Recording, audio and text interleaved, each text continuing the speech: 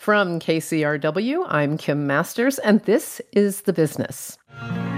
Writer and director Celine Song is on the exhausting awards circuit for the first time with her first movie, Past Lives. Now in the thick of it, Song says she didn't know what she didn't know, but that was a good thing. It is, of course, a source of uncertainty, but it's also a source of fearlessness for me because I can't be scared of what I don't know, right? And by the way, that helped me in production as well. In production, I feel like every day I was like, oh, I didn't know that I had to be scared of that, you know? Song and veteran indie producer Christine Vachon join us to talk about how Song came up with a script that mesmerized the producer and her partners. And Vachon explains why she feels optimistic about independent filmmaking, not in spite of the disruption and belt-tightening in Hollywood, but because of it. But first we banter. Stick around. It's The Business from KCRW. I am joined by my partner in banter, Matt Bellany. Hello, Matt. Hi there. So, Netflix surprised everyone by dropping a huge amount of data a few days ago. This is in response to a clamor because, as you well know, for many years now, nobody has really gotten much in the way of transparency from Netflix. This was an issue in the recent strikes. Although this move doesn't appear to be in response to the strike situation, but Ted Sarandos, in announcing this, said that the lack of transparency was creating an atmosphere of mistrust with their creative partners, which is, I think, pretty safe to say. For me, a trove of data like this, which is a thrill for a lot of reporters, is not such a thrill because I'm incredibly bad at analyzing numbers. But I think the takeaway maybe overall, and you can go into more detail because you, I'm sure, understand it better than I do and are finding it more fun to root around in there, is that a lot of originals do well on Netflix. But there's also literally thousands of things that nobody appears to be watching, and that's not so shocking when you consider the amount of spaghetti that Netflix throws against the wall. Oh, yeah. I mean, there's a ton to look at. I mean, this is something that people like me have been asking for years, literally since they started making original content back in 2013. And if you look at the high end, I mean, the number one show was The Night Agent, which was a very kind of procedural, fast-paced drama. No stars in that, interestingly. The number one movie was The Mother, starring Jennifer Lopez, which was released during this time period. That's an important caveat here. Yes. These are not the most watched shows on Netflix. These are the most watched during a 6-month period. So it's January to June of this year, and it's heavily weighted towards things that were new on Netflix during that time, which tells you that people that subscribe to Netflix like to watch things that are new. It tells you also that originals are very popular on Netflix. It was about 45% originals on the list compared to 55% licensed content and movies and TV shows, which is more licensed stuff. But considering the volume of licensed content versus the relatively less number of originals, that's pretty good for their originals. Yeah, I mean, we should note that we haven't gotten this kind of data for the previous lifetime of Netflix. So we're starting at a place now where maybe we can start to compare one set of information to the next set of information and get a little more detail in that way. Yeah, and 30% of the hours watched was foreign language content, non-English language content, which is pretty good because, you know, obviously Netflix is much more penetrated in English-speaking countries. But the foreign language shows tend to have more episodes than the US ones do, especially lately. The interesting things that I'm paying attention to are A, why they did this now, and B, what the implications are going to be from this throughout the industry. And let's start with why they did this now. And Ted has gone on and on saying, yes, there was an atmosphere of mistrust. I totally agree with that. They were hoarding information and it created an imbalance when they were negotiating with talent. But I think there's something else going on here. I think Netflix is in a place right now where it has become so dominant. It is the one global television service that can take originals, licensed shows, whatever it is, and make it a global hit overnight. Although, Matt, they don't say what was watched in the U.S. or North America versus other parts of the world. So you're making a certain assumption there, right? That is true. But I'm saying a documentary like Beckham, which is something that Ted Sarandos has cited, that is something that took a big global star and made him even bigger. I mean, they're making sports leagues like F1 a thing in the US when it wasn't a thing. They are able to catapult a property to a global audience in a way that the other streamers, with exceptions on specific shows that have become gigantic, they're not able to do that as often or even, a fraction of the amount that Netflix has. So releasing all this information is sort of a flex. It's a way for Netflix to say, okay, we kind of won the streaming wars. It's us and everyone else, and we're just going to lay it all out there. And now they're encouraging others to do the same. They said in their own press release that this was a great day for Netflix and the industry. Yeah, except that he well knows that everybody else is hemorrhaging money on their streamers. So yeah, it's like jump into the water with us, guys. We're doing fine. Yeah, exactly. It's a way for him to say to the industry and to the competitors, like, we're willing to put it out there when we weren't before. And now we are, because we have nothing to hide and we're very excited about our streaming business. How's yours doing? And at the same time, Netflix is now getting licensed content from all of the other companies. We just saw this past week, Disney licensed 14 of its hit shows to Netflix. And that's a major about face from the previous 5 years, where Disney was not giving the arms to the third world country that was using them against us, which is how Bob Iger described their licensing strategy pre-Disney Plus. Now they're right back to licensing the arms to Netflix, and everybody else is doing that too. Warner Discovery, NBC Universal, Paramount, they're all trying to build their own streamers while giving Netflix the means to separate themselves. Well, and Ted has said, it benefits them because we can give it this platform. And then when it comes back to you, it will be cooler to have. And it sort of makes me think of this thought experiment. Amazon passed on Wednesday, one of the big Netflix hits, and it came from their own MGM studio. So they could have had it. They passed as many people did.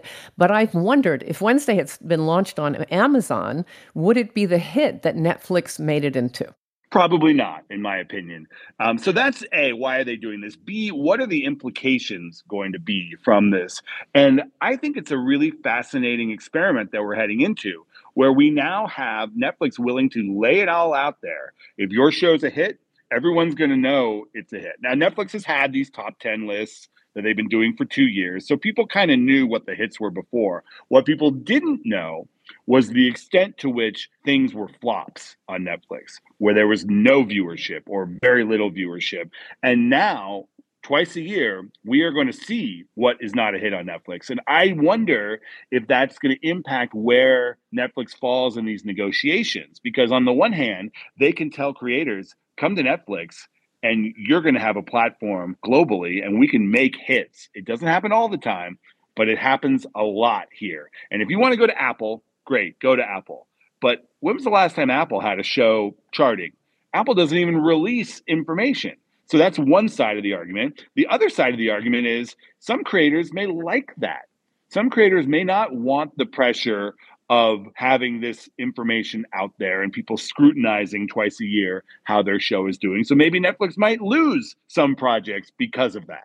I don't know. I mean, ratings were always there before. Some people have had flops and it's been known. Also, I will just note, I don't think they are offering completion rates. There are limitations on the data, is just basically what I'm trying to say, despite my limitations.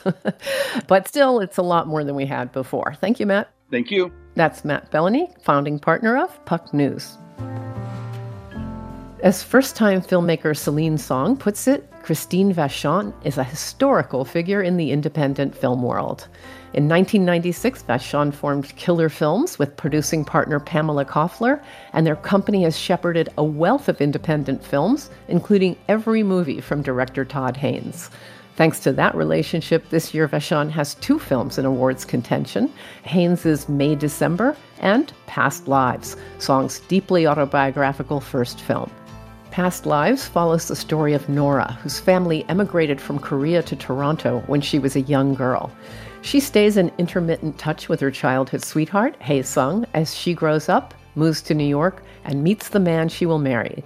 Greta Lee plays Nora, and John Magaro plays her husband, who faces the challenge of meeting his wife's old friend, who is visiting from Korea.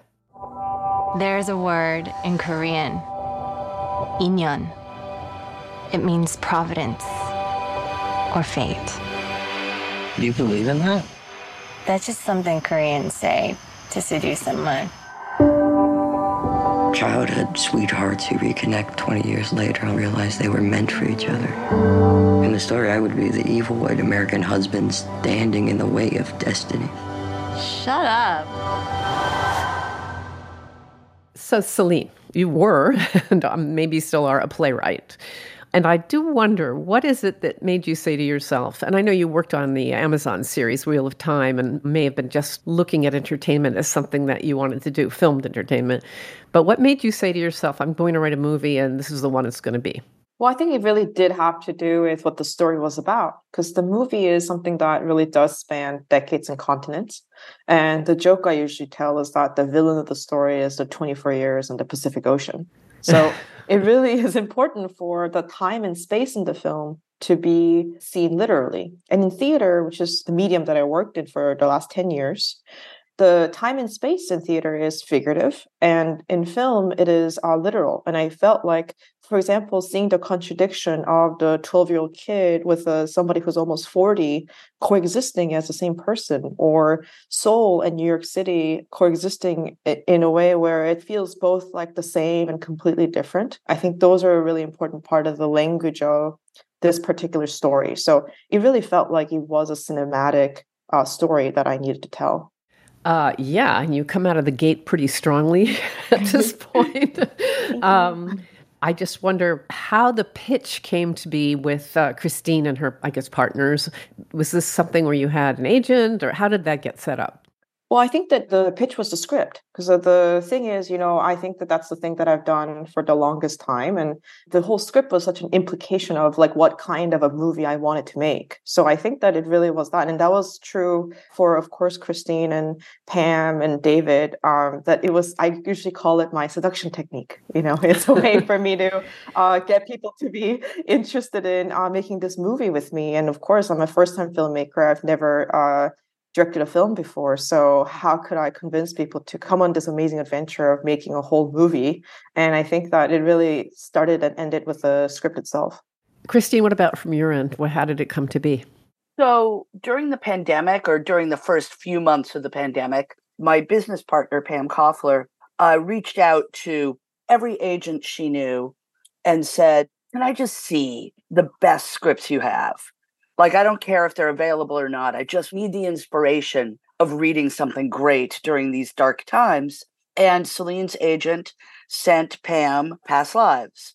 And Pam read it. And I remember she called me and she said, damn, this is one I really wish we had. I don't think I've read a script this good this year. Celine, we found the email, and it was completely different cast attachments. Well, yeah, sure, of course. Yes, sure yeah. Knew, but I was like, oh, right.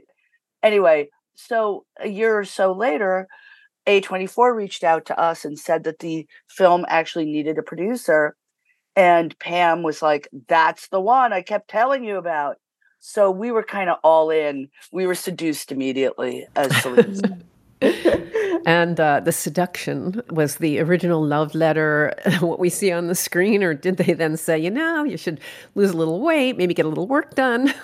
I mean, honestly, I think, and Celine, this is really for you to answer, but from our point of view, most of the changes you made from that point on were really more production oriented than trimming oriented. Yeah, I mean, that's what I was going to say. I think that part of the script being the seduction technique more than anything else is that the reason why people want to do the movie is because they love the script. So it really wasn't anything that came up except for what we needed to do for production, or things that I personally thought, well, actually, it would be better if this part of the story was set somewhere else. So I think you, Christine, you would agree that what you saw on the page is what we see on the screen. And hopefully it is better. Absolutely. I mean, there's always, Kim, as I'm sure you know, it's like the journey from page to screen. There's things that you adjust when you actually see them, or there's some things that work better than others, etc. But to be honest, there's not much that came away from what we shot. There really wasn't. Clearly, Celine, people look at it and it tracks your life to a large degree, with your parents moving to Canada from Korea, and then you going to school here and becoming a playwright. Do you feel like that's a separate person? And does it like bug you if people think it's you, or do you feel like, yeah, that's me? Well, I think that it is fair to, really trace the autobiographical roots of the story, because it really was something that happened to me, which was this moment where I did find myself at this bar sitting between my childhood sweetheart and my husband that I live with in New York City. And that moment is the inspiration for the whole movie. So I think it is totally fair for you to make assumptions about the autobiographical roots, because those roots are really there. But I think that it would be remiss to not consider that as it becomes a film, I'm actually working with hundreds of people who's working on this movie. And throughout all of that, there is kind of an objectification process where it becomes a piece of art. And it is going to start to come away from what is like strictly autobiographical. So I think that some of it is, of course, what I usually talk about it is a really, really personal story. I think that's the most accurate way I can think of for what Past Lives is to me. It is so personal because it really was inspired by this private feeling I had in this bar, sitting between these two people in my life who cannot speak the same language. Literally cannot, yeah. Literally cannot, right? And it is like I'm translating between the parts of my own self and my own history. And it does feel like my past, present, and the future are collapsing upon itself. And that's such a strange feeling that it was such an extraordinary moment for me that I thought no one else would feel this way. And as this movie has gone through what I call the objectification process of turning into a script and turning into a film with Christine and with all my cast and crew and everyone, it's become a movie that you can now just watch. And then, of course, what I really loved is that the audience is coming to the film with their own personal stories and their own personal connections and their own autobiographical storytelling. And my joke is I'm probably the filmmaker who knows more about childhood sweethearts of strangers than probably anybody else, right? So, yes, everybody wants to tell you. Everybody wants to tell me. Sometimes I go to countries where I don't even speak the language of, and they want to tell me in limited English about, friend, kindergarten, they just want to tell me about what happened. So, and I think that that's, to me, the way that this has sort of gone around in a circle, and now it's come back to personal again. It makes me feel so amazing, and it's so special, and I feel so, I usually say it makes me feel less lonely, because that's the truth. Coming up after the break, Christine Vachon shares why she's optimistic about the state of filmmaking in 2024, even in the midst of studio belt-tightening. You're listening to The Business from KCRW. Introducing the KCRW donation car, designed to be recycled. This first-of-its-kind vehicle will save you time, space, and hassle by disappearing. Enjoy the luxury and comfort of turning your underused car into a donation worth hundreds, even thousands of dollars. The KCRW donation car, already in your garage, driveway, or on cinder blocks outside your house. Act now at kcrw.com/cars. This is The Business, and I'm Kim Masters. Writer-director Celine Song spent years working in the New York theater world before writing her first screenplay. Though she had never directed a movie, veteran indie producer Christine Vachon and her partners at Killer Films took a leap of faith with her. The gamble paid off. Past Lives was named as one of the AFI's top 10 films of the year and won a Gotham Award for Best Feature. And it's in contention for 5 Independent Spirit Awards and 5 Golden Globes. In Past Lives, a young girl leaves her childhood sweetheart behind when her parents emigrate to Toronto.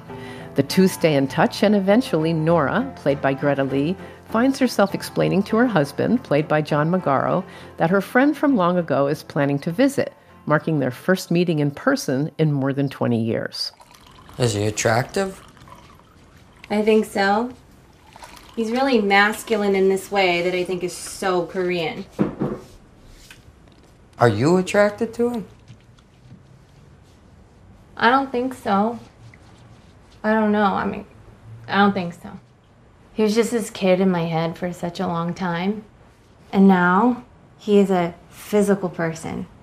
It's really intense, but I don't think that that's attraction. I think I just missed him a lot. Christine Vachon's Killer Films produced Past Lives in conjunction with A24. So, Christine, Along comes this woman with the great script and seemingly the vision, who has not directed a movie before. But you, I assume, felt confident that, I mean, that's a roll of the dice, right? It isn't really a roll of the dice. I mean, we've been doing this for a long time. And, you know, we love working with first-time directors, actually. And we feel like we have a really good nose for who has what it takes. And that really boils down to, you know, did Celine know the story she wanted to tell? And she did. You know, that was abundantly clear within 5 minutes of speaking with her. And all the other stuff, like, have you been on a set before? Do you know how to read a call sheet? Do you know exactly what a production designer does? Do you know exactly what a best boy is? Mm-hmm. That stuff someone can learn very quickly. I don't think someone can learn very quickly how to tell their story. I think that's either like baked into a director or not, frankly. So you then go and hunt for money? Is that how it works? You read it, you like Celine, you need a few million bucks. Usually that is the case. In this case, A24 was already attached. Oh, okay. So really, what we had to do was set up the scaffolding around Celine so that she could do her best work. Yes. And you shot in South Korea and I don't know what the locations were all in all, because I don't know if you subbed something for something else. We didn't. We shot it all in New York City. And that's one of the many things I love about the movie is it's, look, I love seeing New York in the movies. I think a lot of us do. But what I loved was it was Celine's New York. It was really specific and really true to itself in a way that was a lot of fun. So when the A24 thing was set up, was Mickey Lee part of it? Was her company CJ a financier, a set built in already? Yeah, Celine, I believe so, right? Yeah, well, they were part of because of the part of the film, we shot 10 days in Seoul. So we actually it was amazing to have those partners there because they're a huge and amazing studio out there. So I think that just having them, it really felt like such a powerful partners in our arsenal. And I think that we couldn't have gotten through the 10 days in Korea, of course, with including, because we're also shooting this in COVID, and there was a whole month of prep where we were prepping from scratch because of COVID restrictions. And I think that all those things were, I don't think that we could have done it. I mean, would you say without CJ and their amazing partnership in this film? Absolutely. Had you been back and forth to Korea over the years? No, I mean, not really. I've only been back a couple times to visit family, but this was what I really loved is that I got to visit Korea not as somebody who was just spending time there, but as somebody who's working. So I got to meet all these amazing people who actually work in Seoul in film production. And I think that I've never encountered Seoul that way. So I think that was a really special thing. So, Christine, you've got 2 lovely movies in the competition this year. I assume you love all your children the same. That's what my mother always claimed, although I know who her favorite was. She can't. Christine can't have favorites. She has to have favorites. Not. It has to be me. I mean, you have to split your time, right, on the circuit for both movies. I mean, look, it's a high-class issue. Yes, a luxury problem.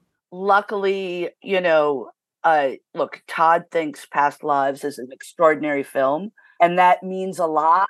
And I love his movie. I think Todd honestly is like, God, I wish for the moon for the film. He's been doing this a really long time, and I feel like nobody's drawing a line in the sand. I want both movies to succeed as much as possible. And that's where I'm putting my focus. And, let's see what happens. So it's surprising that, Christine, you've never gotten nominated, I think. And of course, that would be a dream. And I think the dream may be about to come true. You've been on this circuit of promoting many times. Right.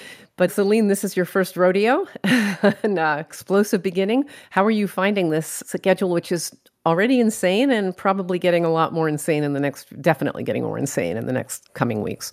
Well, I just feel like it's such an amazing thing. I think I'm just so happy and thrilled that, I'm getting to do this and talk about the movie and share the movies so much. And I also want to just highlight the thing that you were saying earlier, that it's like, getting to also do this with Christine and Pam and David. And the thing is, it's like, they're the people who invented New York City independent filmmaking. And what an honor it is to be on this part of the rodeo with them. And I think it's like, can you believe that they've never been nominated? Can you believe? I just can't believe it, is the truth. And I think that I just feel so honored to be a part of their journey, this part of the journey, as my first movie. Like, what an amazing thing. And I don't know enough to be really, it's because it's part of it being a first rodeo is that it is, of course, a source of uncertainty, but it's also a source of fearlessness for me, because I can't be scared of what I don't know, right? So Right. And by the way, that helped me in production as well. In production, I feel like every day I was like,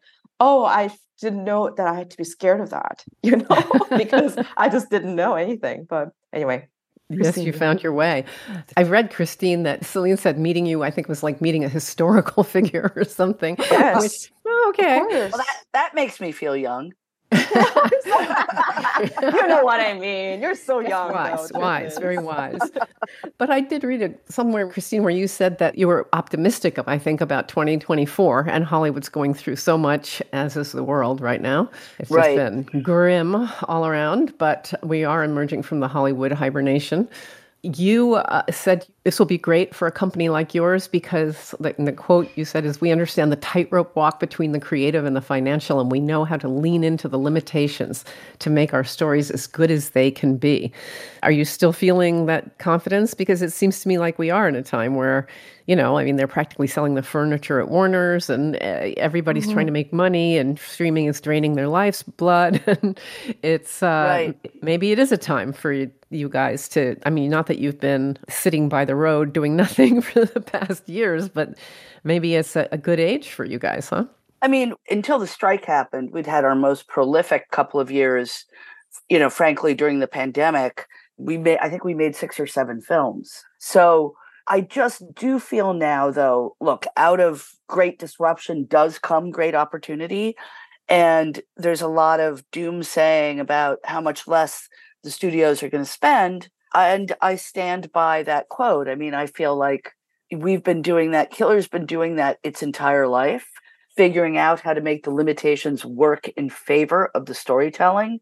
And we're going to continue to do it. Can I just add one thing? Of course you can. I just wanted to say, it's like, well, I think that what's been an amazing thing is that, like, for me, who is a first-time filmmaker, who is very new to budget and schedule and how to work my way through everything, I think that's something that I really felt is that there's nothing like watching Christine, Pam, and David look at a budget and a schedule. Literally, it is like fully like watching savants go through. It's just like a page full of numbers. There's a way in which it was such an inspiring part of the process for me, for them to be so in control of and be able to handle what it's like to make a film. And I think when it comes to the limitations or the way that movies get squeezed and things like that, I think that there is no one like them, really. And it's been like, I don't know. I just feel like, I just got to experience what it's like to be a proper filmmaker because they're my partners. Oh, well, that's wonderful. Celine Song wrote and directed Past Lives, which was produced by Christine Vachon. The film is playing in select theaters and is available to rent and purchase digitally. Thank you very much for talking to us about the movie today. Of course. Thank you so much. My pleasure. And that's The Business. Joshua Farnham produced and edited today's program with help this week from John Meek, who mixed the show. You can stream The Business as well as other great KCRW shows on kcrw.com or wherever you get your podcasts. I'm Kim Masters. We'll see you next week on The Business.